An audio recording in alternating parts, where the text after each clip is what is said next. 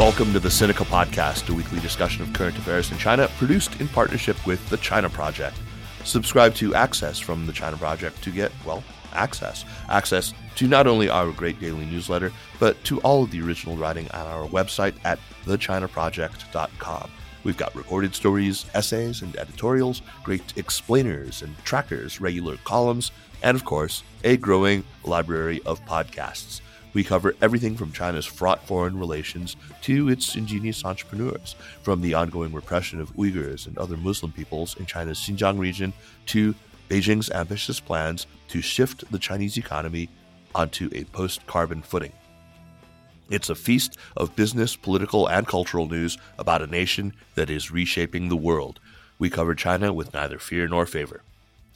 I'm Kaiser Kuo, coming to you from Chapel Hill, North Carolina. Joining me from the thickets and brambles of storied Goldcorn Holler out there in Middle Tennessee is Jin Yumi, also known as Jeremy Goldcorn, who is taking time away from his balloon and drone launch center that he's built on his property, where this very afternoon he plans on setting up a fifth craft, this time shaped like a giant alpaca or a grass mud horse, which he's hoping will be taken down by an F-22.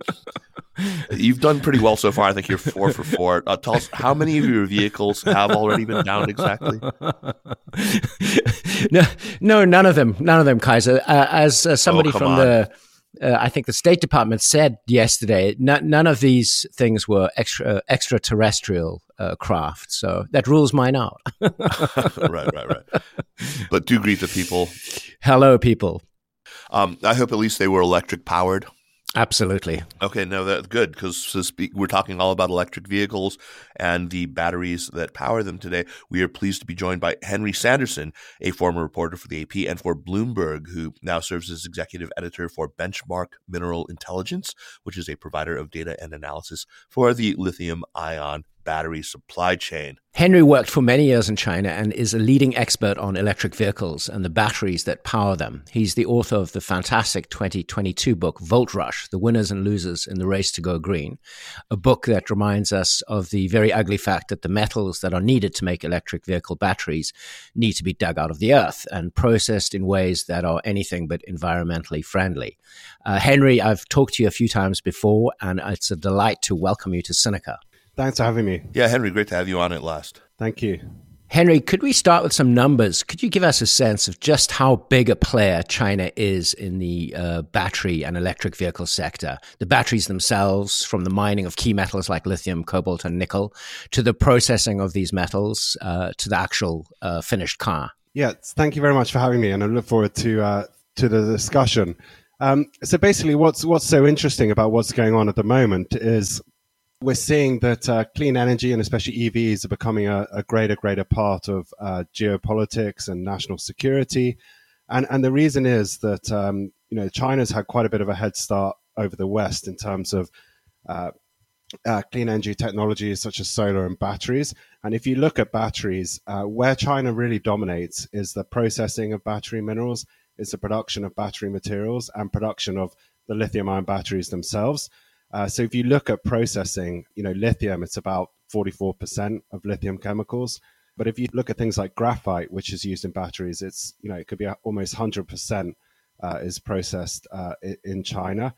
And if you look at sort of cathode and anodes, which are materials that go into EV batteries, China's also very, very dominant and produces almost all of the cathodes and anodes. And batteries, China produces around 70% of lithium-ion batteries. So China is really dominant in a lot of these stages. Where it's not dominant is actually mining the raw materials. China's not blessed with a lot of deposits of these minerals. So China has to import raw materials from Australia, from Chile, from Africa, from other countries. So in that sense, it's still vulnerable in many ways, like it is to imports of oil and gas. So it's more the other steps in the supply chain where China dominates. So, Henry, supply chains are very much on everyone's mind these days, especially, the vulnerabilities, as you say, to supply chains, especially here in the U.S. We've experienced obvious disruptions that we felt pretty acutely. We now see them both as sources of vulnerability, as I said, but also as strategically vital to us. And there are, ways that we can exert pressure on geopolitical rivals, including, of course, China. They've been weaponized, I think it's fair to say. In fact, much of what we've done with China vis-a-vis, the repression of Uyghurs has focused on depriving China of tech inputs related to surveillance through, the extensive anti-delisting program through BIS and Commerce, and preventing imports of different goods whose supply chains, run through Xinjiang in an effort to stop forced labor. But even bigger than that is, of course, what we've done with cutting off sales of advanced semiconductors and the equipment that's needed to make those. We've gone even further now with the Biden administration now having said that it's not just semiconductors, it's not just, advanced integrated circuits, it's now green technology and biotechnology that are also areas of strategic, competition where we need to sort of stop China's advance. It's quite explicitly now said that we need to slow China down. We're doing that with semiconductors. Will we start doing that with EVs and with batteries? What do you think also of this approach? Do you think that it will be a setback for the global energy transition? I think this is the tricky balancing act that the US policymakers are thinking through at the moment, which is clean energy technologies, solar panels, batteries. Yes, they are complicated, but they're not like semiconductors. They're not like future of AI, etc. So, what actually is the national security risk of having Chinese solar panels or China batteries? Obviously, there are things like solar inverters that Huawei makes. Perhaps they're not US not so keen on that. But what really is the risk? And also, if the US doesn't allow Chinese components, Chinese expertise in, you're right, it risks delaying the energy transition, and we don't have time, right? This is a policy-driven transition. We need to make this energy transition in unprecedented speed. And the risk is that if you try to cut China off completely, that you delay or increase the cost of this energy transition. And I think the US is trying to think through how to allow Chinese companies to be involved. And also, what is the ownership nature of those companies? Are they state-owned? Are they mixed ownership, etc.? But this week, we saw a classic example of some of these issues, which is that Ford said it was building a battery plant in Michigan, and it's going to license technology from CATL. It could have easily been a joint venture, but I think because of political concerns, they have to license the technology. And Michigan got the project because the Virginia governor, they were looking at Virginia, but the governor of Virginia said, I don't want this project to be a Trojan horse for the CCP, etc. But what it really shows it's fascinating, is that we need Chinese expertise to decarbonize, to produce these batteries at the moment, because we just haven't got a lot of the manufacturing expertise that they have. But yet, at the same time, the US, as you said, doesn't want China involved. So this deal sort of shows an awkward sort of compromise. I don't quite know, if it satisfies a lot of the US goals, but it's necessary because we need to sell many more EVs and the US needs to sell many more EVs. So it's a very difficult balancing act. Indeed. Henry, have you followed the new mooted draft legislation in China that might possibly restrict exports of equipment used to manufacture solar panels? It's not a law yet, but it's been in discussion for a number of months, I believe. Yeah, I saw news about that, about possibly restricting some parts of the solar supply chain exports. I think that obviously, could be very difficult for the West. I don't necessarily see it as in China's interest to start restricting exports because it's got a dominant market share. If you look at a lot of the Chinese companies, they want to penetrate markets in Europe and America. They want to expand globally. It doesn't really seem in China's interest to do this. It would only accelerate the shift that we're seeing, especially in the US now, where the Inflation Reduction Act is putting billions in terms of competing with China. So I don't really see the interest in China doing that. But you're right, it is a threat that they could hold over the West.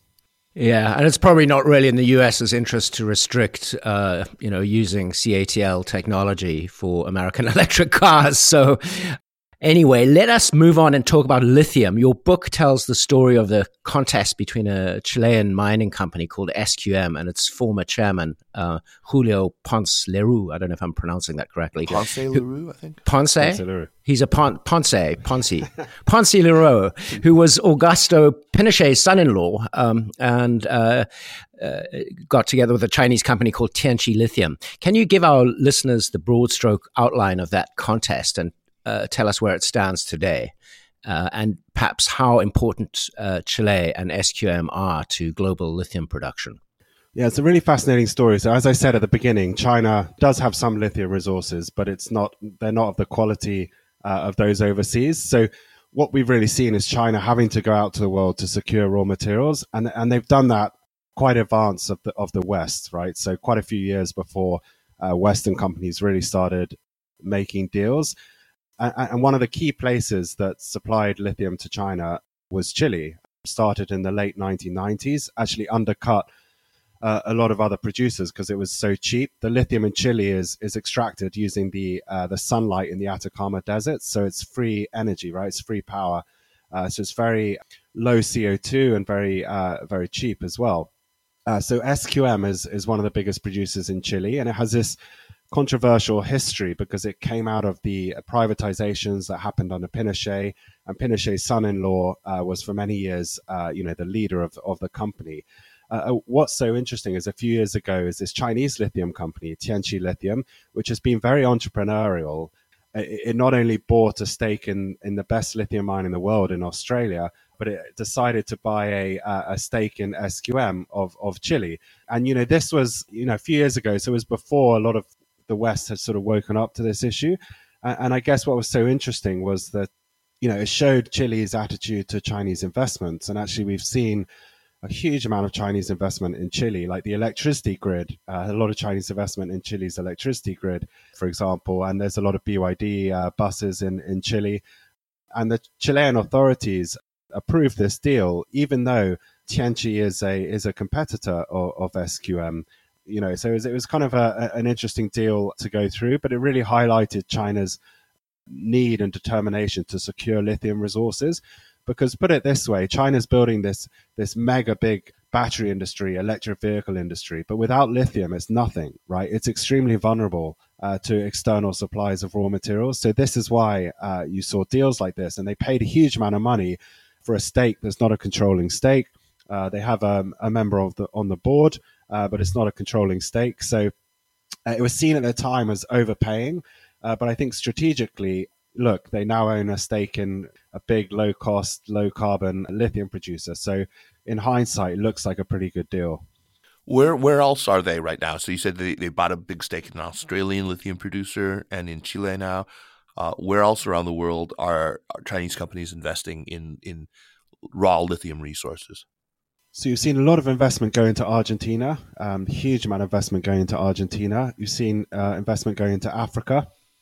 A lot of the lithium projects in Africa being developed now, owned or invested in by Chinese, Zimbabwe, DRC, etc. So we've really seen Chinese companies being very quick-footed and aggressive. And I think one of the really interesting things about the geopolitics is, as I said, Chile and Argentina, they're not really that opposed to Chinese investment. And in a way, China's been quite successful in winning these countries over, to their side, if so to put. Argentina signed up to the Belt and Road last year. Chile's a member of Belt and Road. China's their biggest trade partner.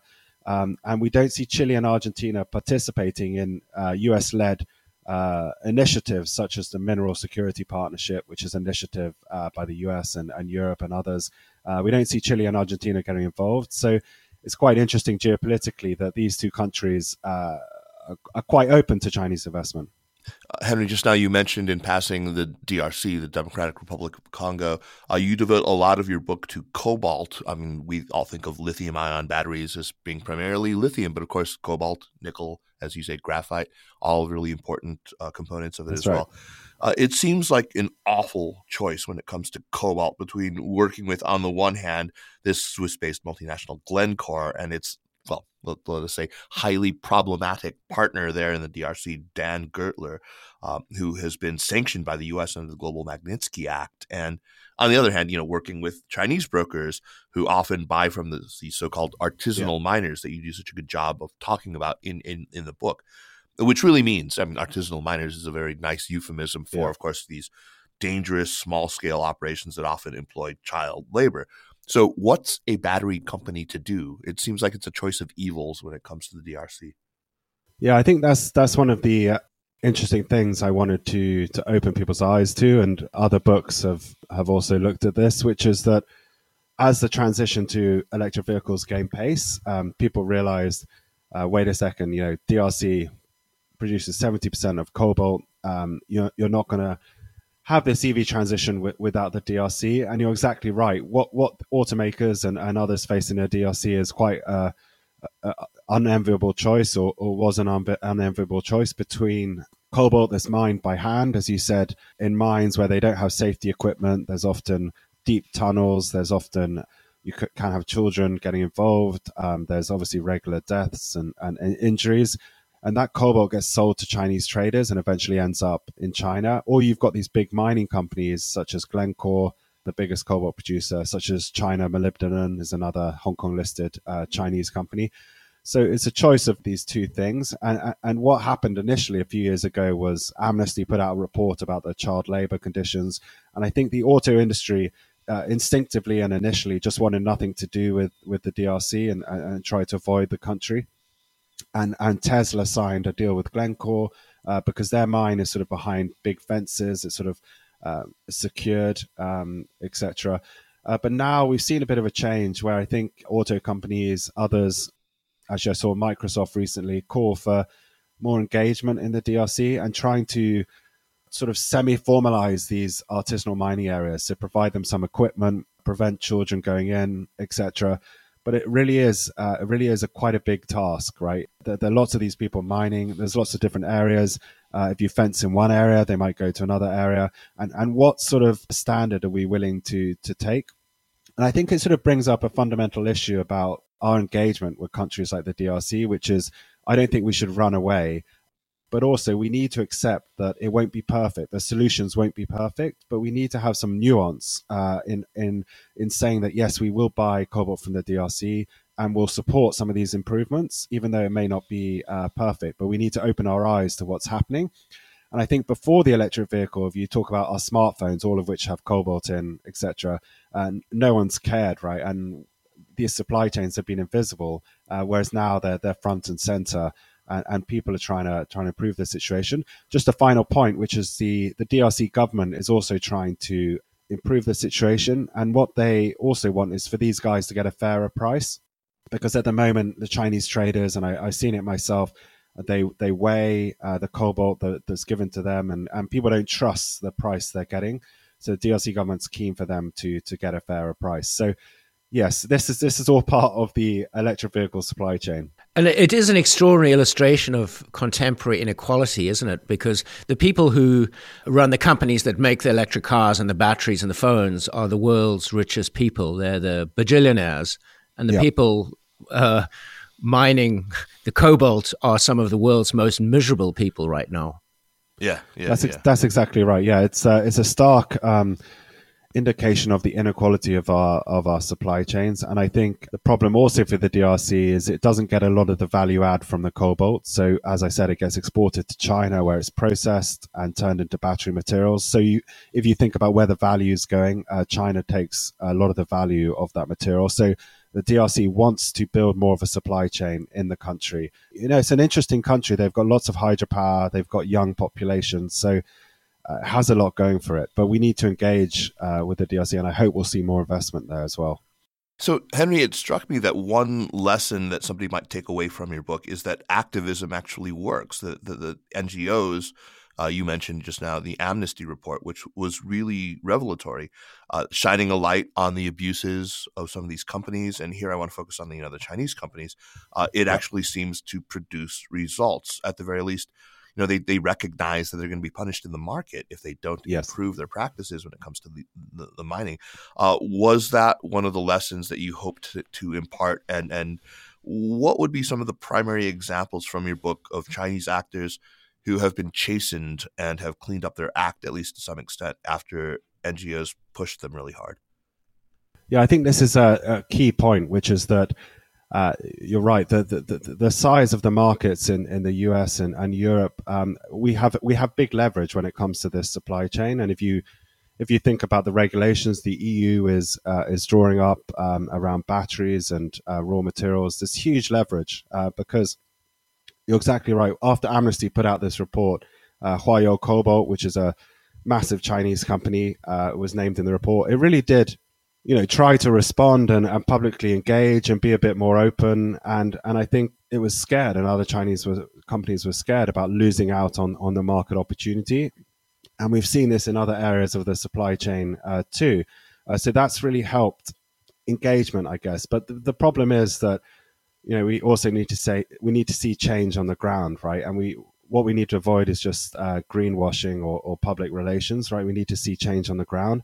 And that's why NGOs and others, the work they do is so critically important, because they can hopefully go to the ground, check what's going on, and see how things have changed, and consumers as well. And what we're seeing now is, Tesla going to the DRC. As I said, Microsoft, I think, recently visited there. We're seeing consumers take more responsibility for visiting and checking conditions on the ground. And you're right, that's the power that we have in the West. And we're seeing this also in the EU with carbon border adjustment, with other policies, right? Huge leverage over the Chinese supply chain. Just finally, Chinese supply chain is also cleaning up because domestically, as you know, right, Xi Jinping is putting more pressure on cleaning up the environment. So they're facing these issues at home as well. Great. Cobalt isn't the only problematic metal, even though it's quite abundant. Nickel turns out to be quite hard to extract, and the whole process imposes very high social costs. Can you talk about the problem of nickel, Henry, and what China's done in Indonesia with nickel mining and processing? Yeah, so it's really interesting. So, in my book, I hope to give an idea of these new countries that are emerging as powerful in this this energy transition, right? As we move from fossil fuels to clean energy, it's interesting to see which countries are coming up as becoming more influential. And DRC we mentioned, but Indonesia is so important now to the energy transition, and I think it's gaining a lot of geopolitical clout, because most of the nickel for this decade is going to come from Indonesia. So we can't really again transition to EVs without countries like Indonesia. It also happens to be a big coal producer and relies on coal for its power. But what the Chinese have done in Indonesia is fascinating, because they've invested about $15 billion in building nickel processing in the country. These are big industrial parks with their own ports, with their own hotels, runways. And what they do is take the country's nickel and process it into materials for batteries for electric vehicles, as well as for stainless steel. And the reason is that Indonesia's government a few years ago banned exports of raw nickel. So they were saying, if you want our nickel, you got to come to the country and invest, right, and give us jobs and all that. So it was a really interesting example by a developing country of leveraging their resources to build out supply chain. So what you have now is a huge investment by the Chinese. They've managed to build these plants at ultra fast speed. So a lot of the nickel is going to come from Indonesia, but the downside is the pollution this caused to local areas. Also, some of the worker issues, the way they treat local workers, and also the fact that, as I say, Indonesia relies on coal-fired power for electricity. So you've basically shifted a whole load of industry out of China to Indonesia, but you may have increased the carbon emissions. And that's so important. So just to give this all in perspective, when you buy your EV, I don't know if you guys have an EV, producing it takes more carbon emissions to produce than an internal combustion engine. So we need to bring down the carbon emissions of building the battery. And that's why Indonesia is so problematic, right? Because we need to scale up EVs to such a scale that they make a difference, but we can't have all these carbon emissions in the supply chain. Right. That's one of the favorite talking points of the anti-electric car people in the part of America where I live. Yeah. Right, but I mean, I think, just to be clear, this is not what Henry's book is arguing at all. No. Because it's all like room for improvement, right? And as soon as you drive your EV, I mean, not only you cut air pollution, which kills millions every year, but the more you drive, if you charge it with clean energy, then you obviously you're paying back some of the CO2 used to produce it. And it's all about improving, right? So these supply chains are getting better, the grids are getting cleaner. So the direction of travel is important. And you have also pointed out to me before, Henry, that the type of EV you buy does also make a difference. If people carry on buying enormous pickup trucks, that's obviously going to be less good for the environment than if you buy a small Nissan Leaf. Yep. May I point out that you are the owner of a large pickup truck, Jeremy? The ex-owner, actually. Yeah, Oh, you sold it. Yeah, well, this is the interesting thing, right? When you see Biden sitting in an EV, it's always some monstrous electric SUV or truck, right? Whereas I think if you look at China's market, there's many more smaller EVs, right? The Hongguang Mini is one of the best-selling EVs. So I think India as well probably could use will go for smaller EVs. So I think you're right. The choices the US makes, the choices Europe makes, have a huge impact on the planet, right? And how many raw materials we need. If you look at it, if you have a smaller battery pack, you can reduce the forecast lithium deficit, for example. So yeah, consumer choice does play a powerful role, right? Are we just going to go out and buy the same size vehicles in EVs, or are we going to use it as an opportunity to think about the whole system? So just get back to these problematic metals for 1 second. Yeah. I think, interestingly, the pioneering work in cobalt and nickel-free battery solutions seems to be coming from China. Yes. Can you talk about what BYD is doing in LFP, or lithium iron phosphate batteries, and what are their shortcomings, and what about sodium ion batteries, which is another potential area? Yeah. So it's really interesting. If you talk about the problems I've raised in my book, there are solutions, and this is what we need to stress all the time: is that innovation and solutions can always be found, and we shouldn't be too downhearted. And Right. LFP is one of those innovations. It's not a new chemistry. It was actually invented in North America.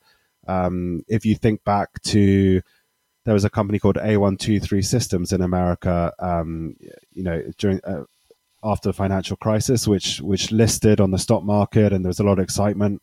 It was trying to produce LFP, but it went bankrupt.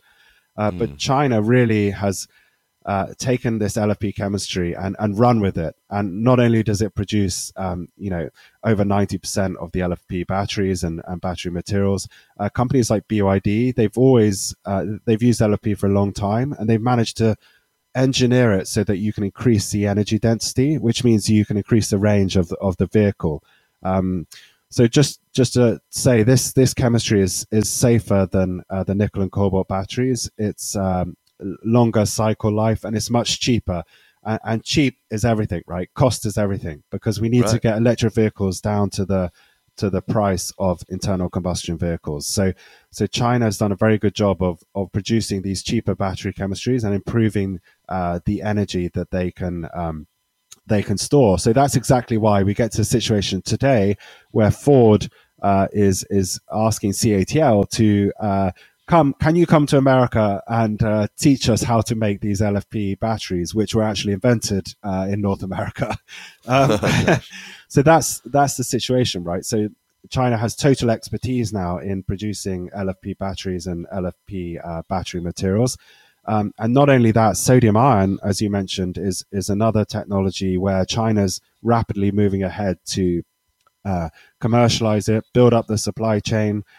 Because new technologies to solve the climate crisis, it's not just a matter of inventing it in the lab. You need to build a supply chain. And this is what China is doing for sodium ion. And sodium ion is great because there's no lithium. Sodium is abundant. It's salt, basically, right? And again, we have to see what improvements can be made to increase the energy density, because sodium ion doesn't have a high energy density. So it's unlikely to power you driving 500 miles, right? But what can it do? That's the question. That's what we have to see. So speaking of batteries, Henry, you gave a great overview of a company we've already talked about, CATL, which is, I suppose, the most important battery company in the world, the biggest battery company in the world, I think. Could you talk about that company for the Sinica audience and tell us about its remarkable rise to dominance? Yeah, so I think CATL is a fascinating story. And it's just a number of these Chinese companies that, as I'm sure you're aware, are very entrepreneurial, very fast moving, and also have generated tons of billionaires, right? If you look at the billionaires in China, a lot of them from the green energy sector, and CATL is right at the top. It's an extraordinary story of a company that began producing batteries for mobile electronics in the late 90s, early 2000s in southern China. BYD also started as making batteries for mobile electronics, and this was an industry that shifted from Japan to China at that time. We all know the reasons, right? Lower labor costs, lower environmental standards, et cetera, et cetera. But CATL moved from that beginning to producing electric vehicle batteries, and it got its start just at the time when the Chinese government was starting to really subsidize electric vehicle industry. So 2011, that sort of time period, post the financial crisis, and it really could see what was coming, what the Chinese government wanted to do. And it was interesting that BMW in China was one of its first customers. And BMW really helped CATL develop its batteries, but it just grew so rapidly, invested so heavily to today, where you get a situation where it's almost too big, right? It supplies so many automotive companies and also a lot of the Chinese startups. And what we're now seeing is, interestingly, that it's investing in more Chinese electric vehicle startups.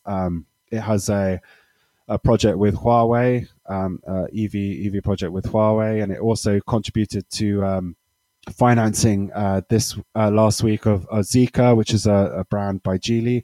So CATL has really got its tentacles in all areas of this industry, and it's just so big, right? It's got a plant in Germany, in the heart of Germany's auto industry. It's going to build a plant in Hungary, the biggest FDI in Hungary's history.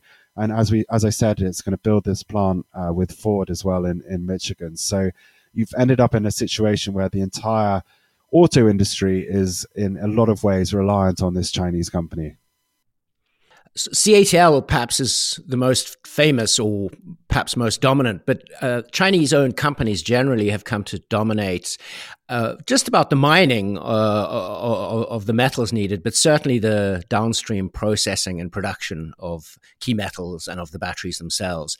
How much of that is due to deliberate policies of the Chinese state, and how much is basically the enterprises and the entrepreneurs themselves, which happen to be Chinese? And is that even a useful distinction? I think a lot of it is to do with the entrepreneurs, the people themselves. I think the idea that there's somehow this like amazing vision and they just push a button and it all happens. Yes, the policy direction was clear and the subsidies were there to stimulate the market, but really it's been a lot of entrepreneurs that have gone out and expanded rapidly and being quite brave, right, and quite gutsy. As I said earlier, Tianqi Lithium buying this Australian lithium mine, investing in Chile, Huayo Cobalt. Huayo Cobalt just went to the Democratic Republic of Congo. Just went there to try and secure cobalt. CATL, as we've talked about, but there's loads of others who've been quite entrepreneurial, moved really fast, and managed to, I guess, get lots of financing to expand capacity. And if you look at clean energy more generally, I mean, the reason the cost of solar's come down, the reason the cost of batteries have come down is because China has invested so much in capacity, right, and expanding capacity. Now, there are some downsides to that, right? You can get overcapacity. And obviously, we saw in solar, it was quite a brutal shakeout with a lot of companies going bankrupt. And the EV industry in China is now super competitive. I think there's going to be at least 100 new electric vehicle models this year being launched. So it is super competitive. But what I think is the policy has been clear. We're seeing that in the US now with the Inflation Reduction Act, but obviously people worry it could change if administrations change, right? Whereas I think China, the policy has been clear, the subsidies have been clear, and the financing has got behind the industry, right? We've seen a lot of big financings that have been done. The capital's got behind the industry. So, I mean, if I was to summarize that answer, I would say your point of view is that it is the entrepreneurs and the enterprises that have really pushed China ahead, but they've done so with the support, financial and otherwise, of the government. I think, yeah, it's an interesting point because we're seeing with the Inflation Reduction Act in the US very much the same philosophy, which is you set out a clear policy, you provide, lots of generous subsidies, but the government dollars can't do it all, right? You need the private sector to go in and realize the policy direction to be catalyzed by government investment and to jump on the bandwagon, right? And that's what happened in China, really. It's interesting because the US and Europe as well, they're now looking to learn a lot about industrial policy, right? And industrial policy is in vogue at the moment. So, but the interesting thing, I think, as I said about China, is not just a state-directed, state-owned thing. It's been quite entrepreneurial and a lot of private entrepreneurs. I think what we're seeing though is there are companies which have mixed ownership. This is a thing that's emerged in China, right, where you may have a local SOE owning a stake in the company. So it's not completely state-owned, but it has some state backing or, backing by state funds, etc. So yes, the state's not completely absent, but you have seen a lot of private capital as well. Henry, just now you talked about how the Europeans and the Americans are looking to learn about industrial policy. But in the later chapters of your book, you talk about how the Europeans have made pretty considerable progress toward creating their own domestic battery industry. What lessons should we be learning from them? What should the U.S. be looking at? What have they done right, and what could we pick up on? Yeah, it's a good question. So I think now the Europeans are looking at the US and thinking, holy shit, we need to step up a gear. But you're right. We did see an example in Europe, a company called Northvolt I write about in Sweden, right, where, it's a really interesting story where from nothing, they created a battery company to challenge Asia's dominance, to challenge China's dominance. And I think a lot of the lessons we saw from that were they did get government support, European Investment Bank, others like that supporting it. But they also had good engagement from customers and big car companies like Volkswagen, etc. So they had a lot of support from all the people that mattered. And I think for sure the European help they got was critically important. Everyone sort of got behind them and was quite unified in supporting them. But it's still quite early days because they only started production, I think it was last year. So we still have to see how it's going to develop. But I think Europe was just so keen to have its own battery producer that it had to succeed. But interestingly, UK was also keen, and we've seen a failure. A company called British Volt went bankrupt recently. So a lot of people are looking at the lessons from that and what happened with Northvolt. And I think one of the key reasons is getting big customers on board, right, to support your industry. And this is what CATL did with BMW, right? Getting your clients on board early, as well as government policy is really important. Yeah, absolutely. Henry, we've touched on this a little already, but let me ask it in one explicit question. What should a consumer think about when they think about electric cars if you want to be an ethical user of motorized transport?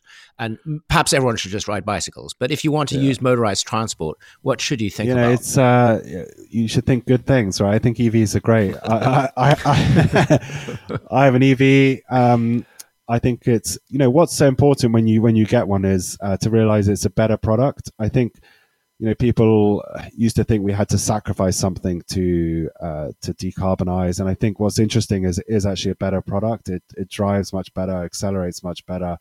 And as supply chain issues, I think for the consumer should be, do we need to buy electric SUVs, big electric pickups, etc. But also, you could look at where the companies are sourcing their batteries and materials, how much information they give. You can look at whether they are transparent about the carbon emissions of producing their vehicle. We've seen some companies be quite transparent about it, like Polestar, for example. So those are all things to look at, right? And obviously, cost is going to matter a lot, right? And I think the interesting thing to see about China, China's exporting more electric vehicles overseas than ever before.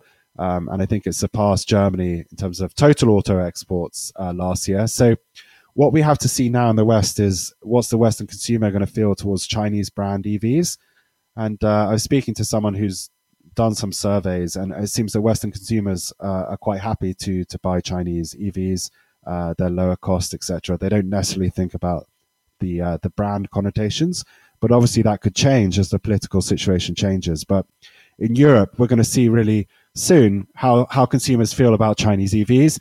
And to your question, they should also ask questions about where the battery comes from and the materials come from. You know, we need to keep up on the transparency, and we need to be aware of greenwashing as well. LFP, baby, all the way. Yeah, that's what I'm doing. Yeah. So Jeremy mentioned just sort of flippantly, but I think he's right. You know, that maybe we should all ride bicycles.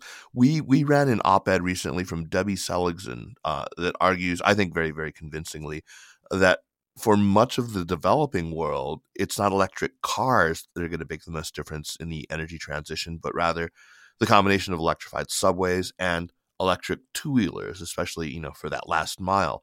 I mean, implicit in her argument is that we in the developed world, in the global north, we tend to focus too much on four-wheeled vehicles, and you know, we are ignoring a huge space that China will inevitably rush in to fill.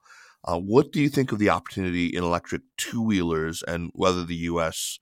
or Europe should, you know, contest that space in some way?